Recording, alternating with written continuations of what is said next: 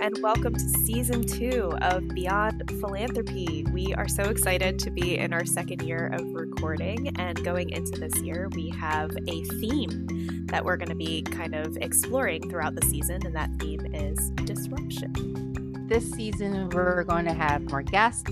We're going to talk about more big picture topics, where the problems are, where changes should be made, what we should be questioning as people and individuals, but also as professionals, and how we should go about disrupting the process.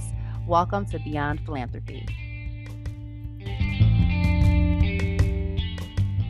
Hello and welcome to Beyond Philanthropy. It has been one whole year of disruption. 1 year. And we are going to recap for you everything we've talked about so far this year with disruption in philanthropy. Yes.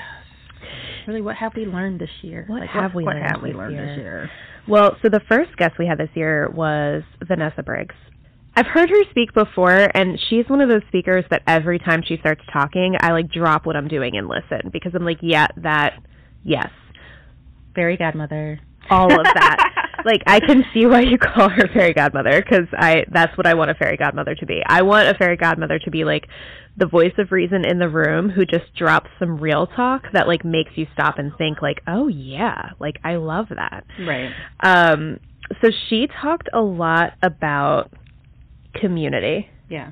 And that was kind of her form of disruption, was community. So Alliance for Health Equity, mm-hmm. which was the Brandywine Health Foundation, right? I mean, they, it goes back to, I know I've said this a number of times, but, people who have always been in this space, maybe causing harm, and I'm not saying that Brandywine was causing harm, but people who have been in this space operating in a way and then maybe learning something new and just saying, hey, we now understand DEI, we now understand whatever, now we're better. Right. Alliance really owned that. She really identified that they weren't servicing the community effectively as a foundation. A lot of organizations and community members didn't know what they were about, what they had to offer.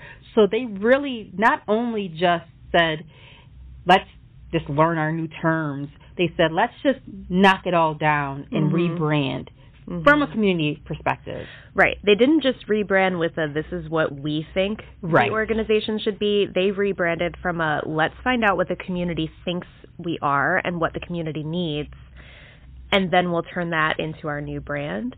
And specifically as a community foundation, I think that's really important. But even for non-community foundations, even for other funders, or even for other nonprofits, there's the non-disruptive way of doing it, which is the traditional way of doing it, which is hey, we are the leadership of this organization and we're going to tell you exactly what you need. And then there's the sadly disruptive version of it, which is what do you need? And we're here to serve you. You are the community. What do you want? What can we do for you? How can we help you? So I think that, within that lesson, if you are disrupting philanthropy, you are disrupting your own practices, your own being, and doing it from the perspective and view of those you're actually serving. Yeah, which shouldn't be disruptive. I hate I hate that that's what we consider disruptive. It's because it's at the end of the day, that's the right thing to do. The right thing to do is to actually listen to your community, find out what they want, and then provide it, because that's what you as a nonprofit exist to do. However, we're here talking about how disruptive it is to actually listen to your community, because that's how messed up philanthropy has become and nonprofits have become, is that they've become these monoliths in their communities where they come in and tell the community what they need, and the community has no choice but to say yes, because there's no one else offering to meet their needs. It's a thing. It's a thing. It is a thing, but, as I said, fairy godmother is always fairy godmothering. And now she has left Alliance for Health Equity, and she's doing her amazing work in another organization in New Jersey. So we wish Vanessa well. And we hope that, as she conquers her new venture, she brings those lessons along with her, and the disruption is beginning to spread. She's so going to. Yeah, I'm excited. I'm not worried about that excited. at all. Yeah. So I loved our conversation with Vanessa. If you haven't listened to it, please do. That was fairy godmother-like. The next guest we talked to this year was Mike Hinson. So we need to take a moment and take a deep breath because we lost Mike this year. We did. He had an illness and very rapidly declined, and we are going to miss him terribly as a community. I did not know him as well as Monique did, but we really are truly going to miss him and the genius that he brought to philanthropy into our community. So, moment of silence.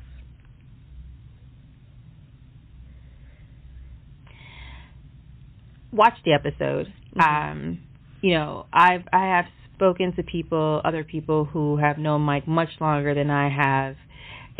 I really just had a conversation like 2 weeks ago about that episode, and someone was like, "Oh my gosh, like I didn't even know about that episode until after he had passed away." So I was just playing it on a drive, and I literally had to pull over. Mm-hmm. He was in rare form. That was the best conversation, the best representation of Mike I had ever seen. Like, he actually shared it on his social media and said almost as much, but he personally said that to me, and I had to be like, so that episode, like most of them, were edited because he was in rare form. We were all, I know I was in rare form that episode, so we definitely had to edit that episode down. It was longer and a little bit more transparent. Yeah. So I wanted to maintain everyone's integrity. But I think that's, So my organization, one of our members of our leadership team suggested that the leadership team read this book on psychological safety. Mm-hmm. And I'm not saying a lot of it is common sense, but it feels like a lot of it is common sense, like most like leadership, self-help type books are. But psychological safety is not a concept I had been introduced to. Like, no. I think you kind of know what it is, right? Like when you say psychological safety, you're like, oh, somebody feels safe enough to like think, process, be, exist. Like you're taking it out of context, right? Right. But having read it, I feel like a lot of what we've talked about on the podcast is creating psychological safety, and also this podcast is a psychologically safe place because we get such great conversations with our guests. But especially for Mike, I think it was a very psychologically safe conversation where we were able to cover a lot of topics, really let out feelings, frustrations, thoughts on systemic change. Everything. Like we went into it wanting to talk about systemic change, but we really covered a lot. Yeah. However, it all did boil down to like systemic change. I mean, we went to the root of the cause. Yep. Right, and everything in between. Right. So I think that conversation has to go anywhere in its authentic framework, just to really hit that topic, because if we're really going to talk about systemic change, we have to get to the root of it. We really have to talk about all the aspects from government programming and taxes and advocacy all the way down to our community members and, what they're doing to help themselves, what they're doing to be supportive, but also what they're doing to have their voices heard, and what nonprofits and foundations should and should not be doing in that process as well. Yeah, and I think the disruption there with systemic change is that the system is broken. Oh, yeah. 100%, no matter how you look at it, the system is broken. So any change we make to the system is disruption. Like any change to any part of that system. So from you as the human being standing here all the way up to the government that runs this country, any change to that system is good. It's good change. We love disruption. Disruption's great. Then we talked to Doris, who is the president of our local chapter of AFP, and she had come to us for the interview right after attending LEAD, which is a conference run by AFP Global for leadership specifically, and she talked about some of the positive changes that AFP has made and small disruptions. Very small disruptions. As we prepare for this episode, and I was like, do we really want to recap that episode? Only because, while I love Doris, and the conversation was a great conversation and very insightful, in the terms of disruption and even, building off of our last conversation around that open letter, there's still work to be done. And I think that's the other thing too, right? Like, I don't want to prop up people for being disruptive when all they did was just take a step. And I know the first step is like a great step, but for some organizations at this point, every year is like, this is our first step this year, and we've done enough this year. Right. And that's, like, disruption can't live in that space. Right. Like, if you are going to go all in on disrupting philanthropy, you got to go all in. You got to go all in. You can't just say, oh, yeah, we hired a Black person. Right. We're done. Right. And I think, too, we ended up talking to Doris a lot about her position because she was a senior level fundraiser who moved into a chief idea position. So, living that diversity at work and really building that position for herself and building a department now that supports it, that is disruptive. It is. And and she's a woman of color. Like, I remember when I, in my last, like, full-time job at Stepping Stone, when I was fundraising, people used to say, like, oh, my gosh, your gala is the biggest gala next to the orchestra, right? So, everybody knows how big and elaborate and how many dollars, and, like, that, for her to be in that position for that organization, and she's been there for a while. She has, and now giving her the resources, because I think that's what holds a lot of people back, whether it's, providing with the team, paying them effectively, actually allowing them to be their authentic self, to speak up and to make the changes that are needed for them to be successful. Because it's one thing to say, here's a job, here are your goals, get it done. There's another to say, here's your job, here are your goals, what can we do to make sure you achieve them? Yes. And I think that she has definitely owned that and been able to live in that space in, the Kimmel Cultural Campus? Yes. Okay. I was like, wait, what's the new name? They've rebranded. They've rebranded. They've given her the ability to be successful. They have, and I love to see that. Yeah. That's huge. So we also talked to Mike O'Brien. Yes. Human Nature. And we talked about the trauma of philanthropy, which I think maybe doesn't directly connect the line of disruption, but it does. Well, we were overcoming the trauma because I think that a lot of people don't understand how traumatic people of power do not understand how traumatic it can be to those not in power. And I think that in order to be disruptive in philanthropy, we have to own it. We have to own the harm that we have done, the harm that we are doing, the trauma we are causing, so that we are able to move forward to really be effective in our practice of philanthropy. That was such an excellent description. Thank you. I don't have anything to add to that. That was so good. But what I will add is that Mike is such a genuine human being. Yeah. And he so truly deeply cares about this work and specifically about how to lessen the trauma and lessen the burden on the people doing this work. And he is a person who does this work and knows very well what the burden and the trauma can look like. Right. So that was a really good episode. It was. Yeah. And I think our last guest was Sophia, and we talked about supporting Black leaders. And kind of my take on it is, like, if you want to achieve disruption, I think, and you're at the beginning of your journey, a lot of people are like, I'm going to hire a person of color. Right. And that's going to achieve my goal of disruption. And what we talked with Sophia about was that it's not enough to just hire a person of color.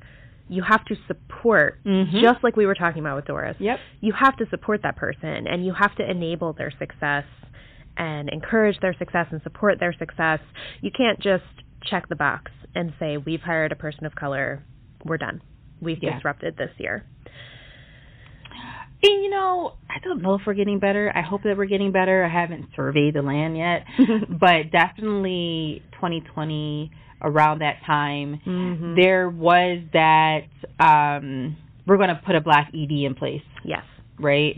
And this is not Sophia's case, but this is a general, you know, statement where a lot of organizations were just, we're diverse, we're disruptive, we're going to hire a black ED. But we've got a 100% board or majority board that is not of color, a board that is not representative of the community, a board that is not fully supportive or providing support for that executive. Like, again, you have to be resourceful and fully supportive in that effort. If not, all you did was just take that step. And while, you know, the organization might have been around for 20, 30 years, and this is the first black ED and we've taken a step, that person is not going to be successful. As an executive director, as a director of development, as anyone in a leadership position in a space that is still traumatic, it's still problematic. Yeah, and it happens way too often. And I am really interested, hopefully somebody out there is studying the data, because I know there were a lot of leadership appointees of color in 2020 specifically, second half of 2020 specifically. I would love to see where they're at now. 2 years later, are they still there? Are they gone? Did they go under weird circumstances? Did they, get support throughout their tenure there? Because I suspect a lot of them have left, and they've left because they didn't feel supported. But that's just a suspicion. I could be wrong. Maybe the world will shock me. Who knows? Who knows? So we had some wonderful guests this year. We had some wonderful guests. And, I know we want to definitely make sure we have more next year, but I think that we, as a sector, because, again, philanthropy is a sector, I was actually looking this up last night before I came here, and I'm like, I keep saying it because I just feel like that's the truth. Like, when you think about philanthropy, you think about philanthropy is defined as the love for mankind, and that does not mean that you just love them through funding. It doesn't mean that you love them just because you're an actual person writing a check, giving stock, whatever the case may be. You love them because you are dedicating your time, talent, treasure, to people, to a cause, to bettering the world. So, when we think about disrupting that, are we looking at all those facets? Are we actually taking the time to understand? So I just saw this article that was from earlier this week that was on CNN that was talking about, why we should be skeptical of the billionaires that pledge to share their wealth. And most recently, we lost a great philanthropist, Pablo Eisenberg, who also criticized philanthropy and the way that people are giving their money away, because why are you pledging your money upon death while people suffer in the meantime? Why are you, becoming the richest person in the world while your workers and people are starving? People are homeless. If we're being philanthropists and we're being disruptive in the way we're giving, whether it's trust-based or not, you can't give it and also perpetuate the issues that need the philanthropy in the first place. Right. Yeah. It's so. Speaking of trust-based, I saw an article. I finally get to say the words. I read an article the other day. I read an article the other day about relationship-based fundraising instead of trust-based for specifically for people who give grants. Okay.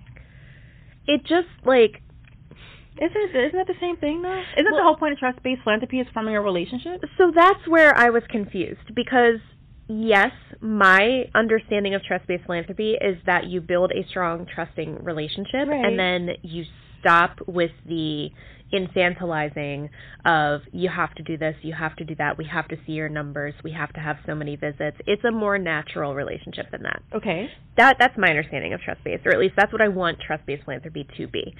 So the relationship-based philanthropy article was like, we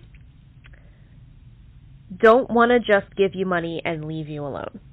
That's not what we want. So we don't like trust-based philanthropy. We want relationship-based philanthropy. But back up. But I thought trust-based It's built on the relationship. You can't have trust without a relationship. Because even in the reporting, it was, so some people actually have more conversational, relationship-based reporting rather than just sending a piece of paper or an email in a year and thanks for working with us. Like, I thought that was the whole point. Yeah. Can we stop? Can we stop naming it? Can we stop naming trying to brand it? Like, it almost felt like this person was trying to create their own personal brand based off, like, I came up with this.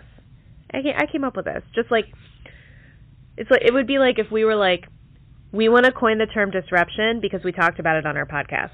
It's ours now. So 2 years ago, no, last year. So last year's Philanthropy Week, I entitled Community-Centric Philanthropy.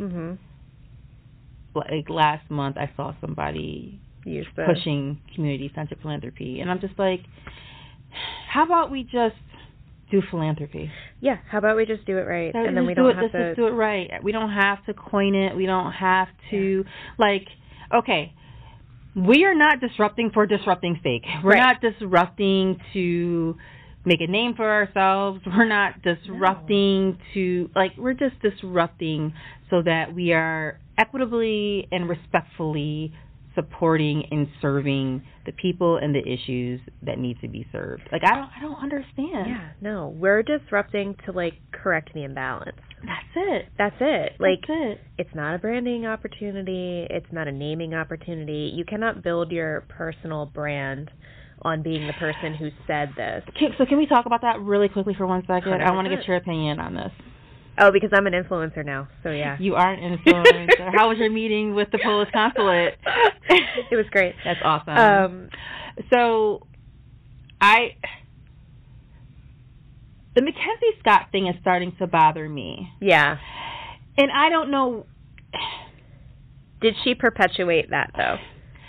So, my thing is, every time she makes a donation, I just donate it to, or her PR people is doing it, right? Because the first thing is, like, there's no kind of vetting process, or there's some vetting process, right? There's no actual, like, oh, I'm meeting with Pathways for Housing. Let's have this conversation, get to know each other, right? It is, she's just giving money out. And then there's a big press release.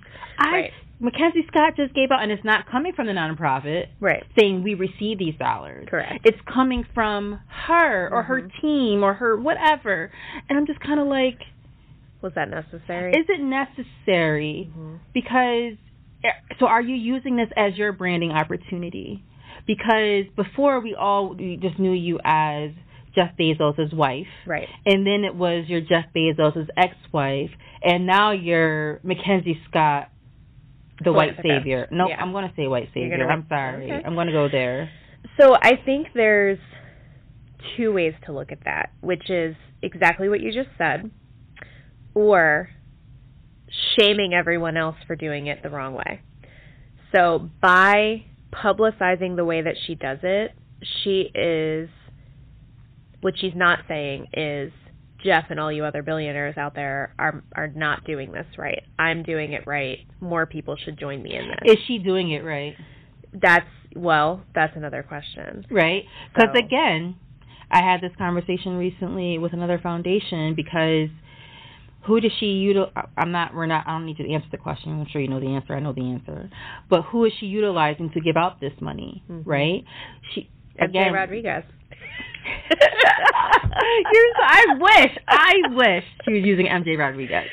Yeah. But again, organizations who have been consulting and working in this space all the while perpetuating the issue, and now that the branding has shifted, the terminology has shifted, now we've learned this new terminology, so now we're experts in that. Yep. And now you know what I'm saying? I'm just like, so in those organizations, and then again, we've talked about it, like some of those organizations she even gave money to aren't even as effective. They just have brand recognition, and they have brand recognition in communities of power, where the communities that often receive the dollars or receive the funds or the programming are like, they're not really helping us the way we need to be helped. So I just made a TikTok. Not all of them, some of them.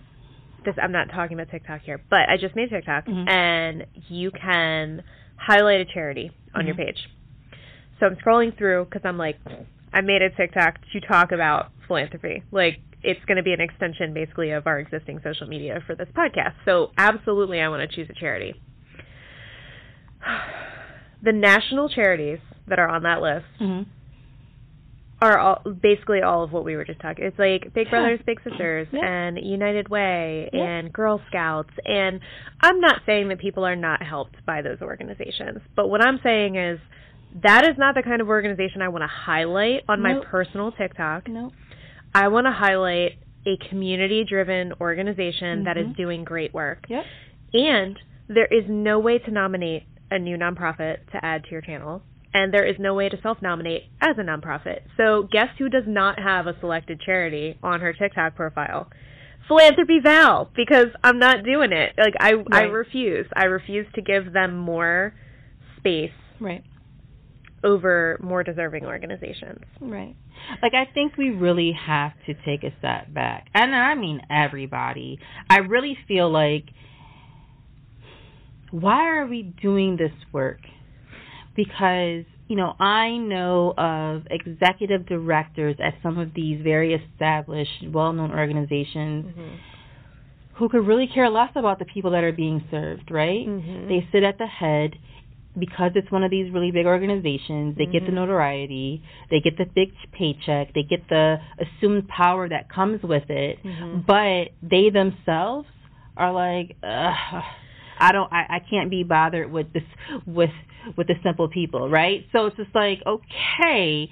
And then they've got high turnover within their organization because the people of color that work there are like, this is toxic and this is not conducive to helping my community. And those are the organizations that get money from Mackenzie Scott. Those are the organizations that get highlighted on TikTok and all these things like that. And it's just kind of like, come on, people, like, stop. Like, what have we not learned over the last 2 years? It's like we almost went back, but like 2020 almost never happened. So, have I told a story on the podcast of I've told every story a million times. I know people. I have. Go ahead.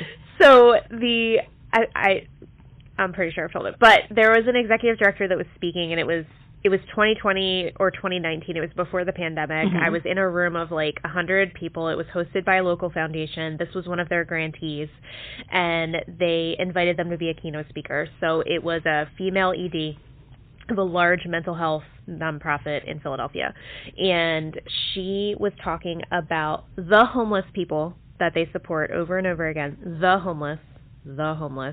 And then she went a step further and said, we have a transitional employment program, but we know that we need to keep really strong track of who's in that program and whether they're actually doing their work or not before they get paid. So we have like strong, tracking in place to make sure that like the people that are in the program that are homeless are actually doing what they're supposed to do as a part of the program before their paycheck goes out. And they're addicts, by the way. So she kept saying over and over again, like they're addicts, they're, maybe not trustworthy, they're like maybe not. Okay, so addiction is a disease. I know. Right? So it's, okay, I'm sorry, I didn't mean to. No, it's all right. I'm getting frustrated. But that's the thing, like I was sitting in the room and I was like, you have got to be fucking kidding me. Like, we're sitting in a room full of nonprofit workers who work for mental health organizations, substance use organizations, housing organizations, like all of the above. And you're going to sit there as the white ED of your organization and talk negatively, like literally act as if the people that you support are not worthy of your support unless they follow your rules. I thought my head was going to explode. I got up and went to one of my foundation contacts who works at the foundation hosting this event and was like, what? WTF. I did. I legit said that. I was like, what just happened? And they were like, we didn't know they were going to say that. And I was like, you need to not be funding them anymore. Did you hear how she just talked about her services? My thing is that you didn't know they were going to say that, but I'm assuming that is how she talks about her services. Yeah. It is not like she got up in front of a room full of people and became somebody different.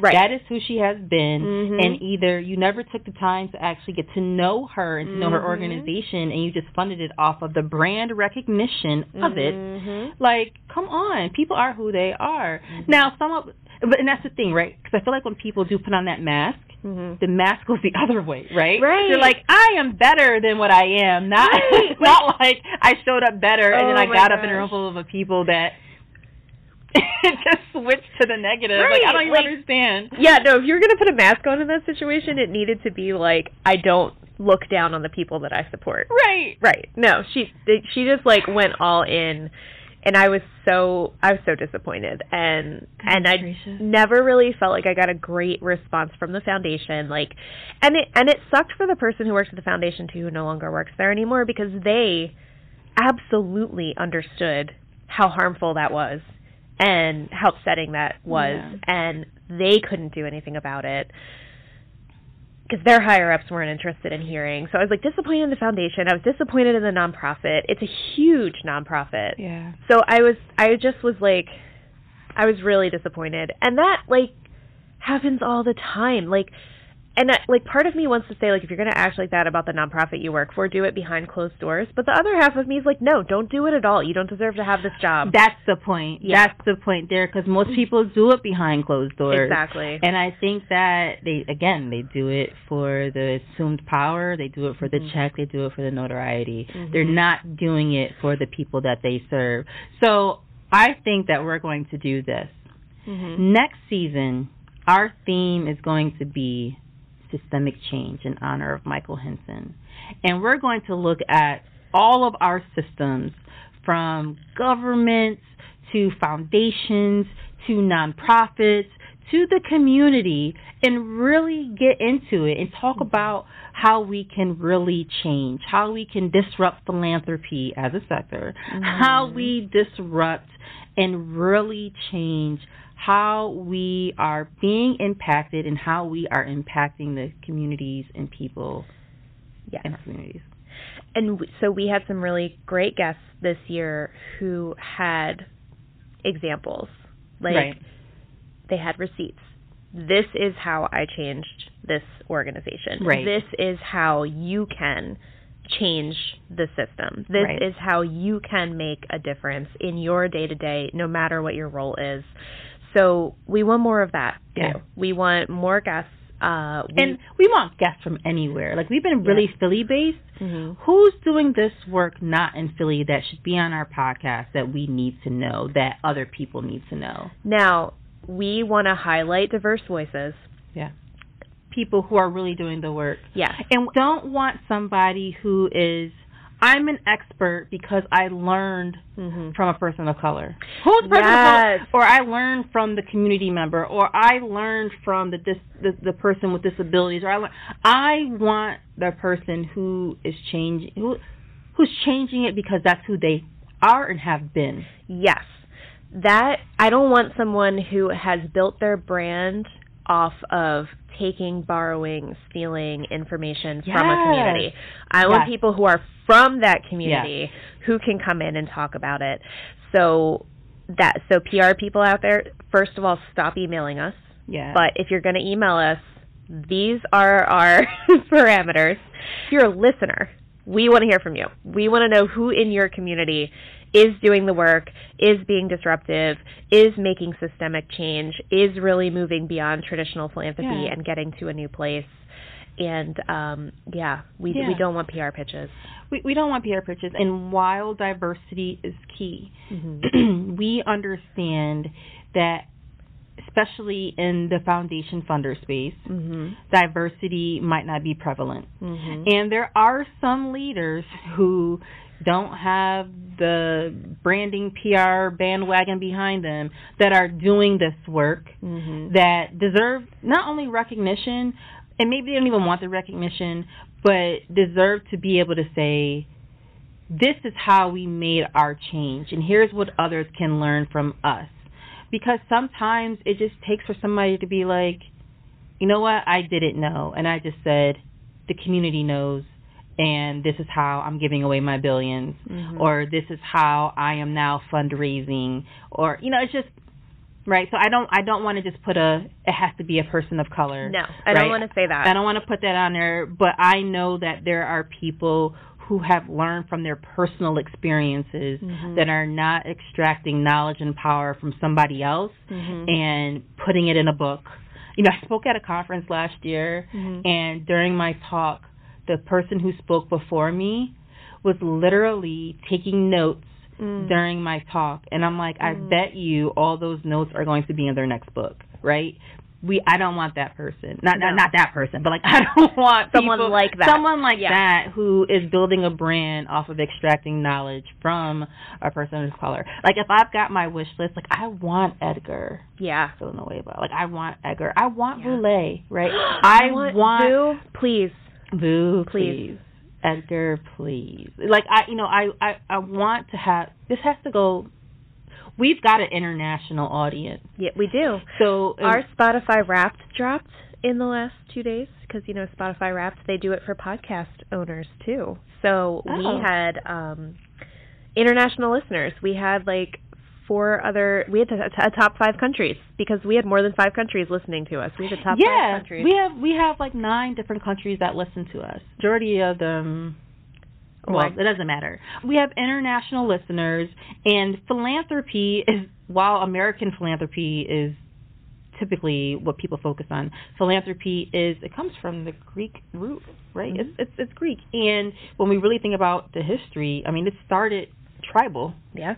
So we don't want to just focus on American philanthropy. No. It was heard in 16 countries. Oh, we expanded. And that's just on Spotify, so if you're listening on Apple Podcasts, it totally could be more. And our top 5 were U.S., obviously, because that's where we live.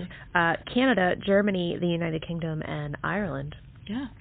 I just want to also put out there, while we're talking about speakers and guests and stuff like that, I think very often I hear there is nobody who does that who is diverse. Like when you're talking about speakers, when you're talking about like keynote speakers, you're trying to find someone, like there's a very limited pool of what's considered acceptable.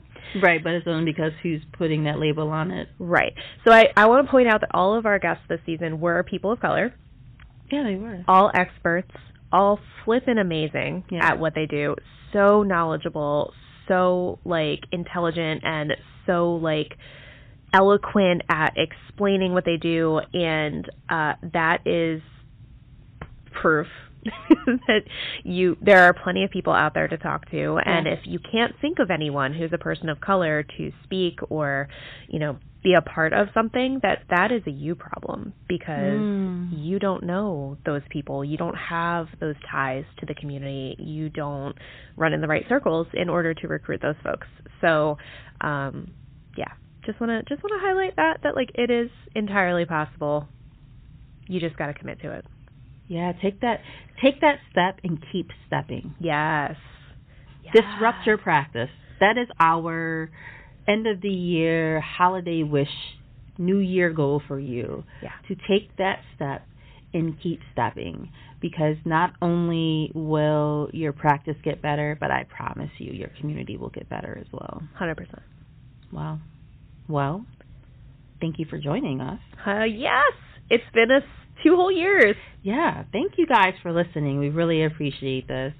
And if you didn't know, now you know. This has been Beyond Philanthropy. Happy New Year, guys. Happy New Year.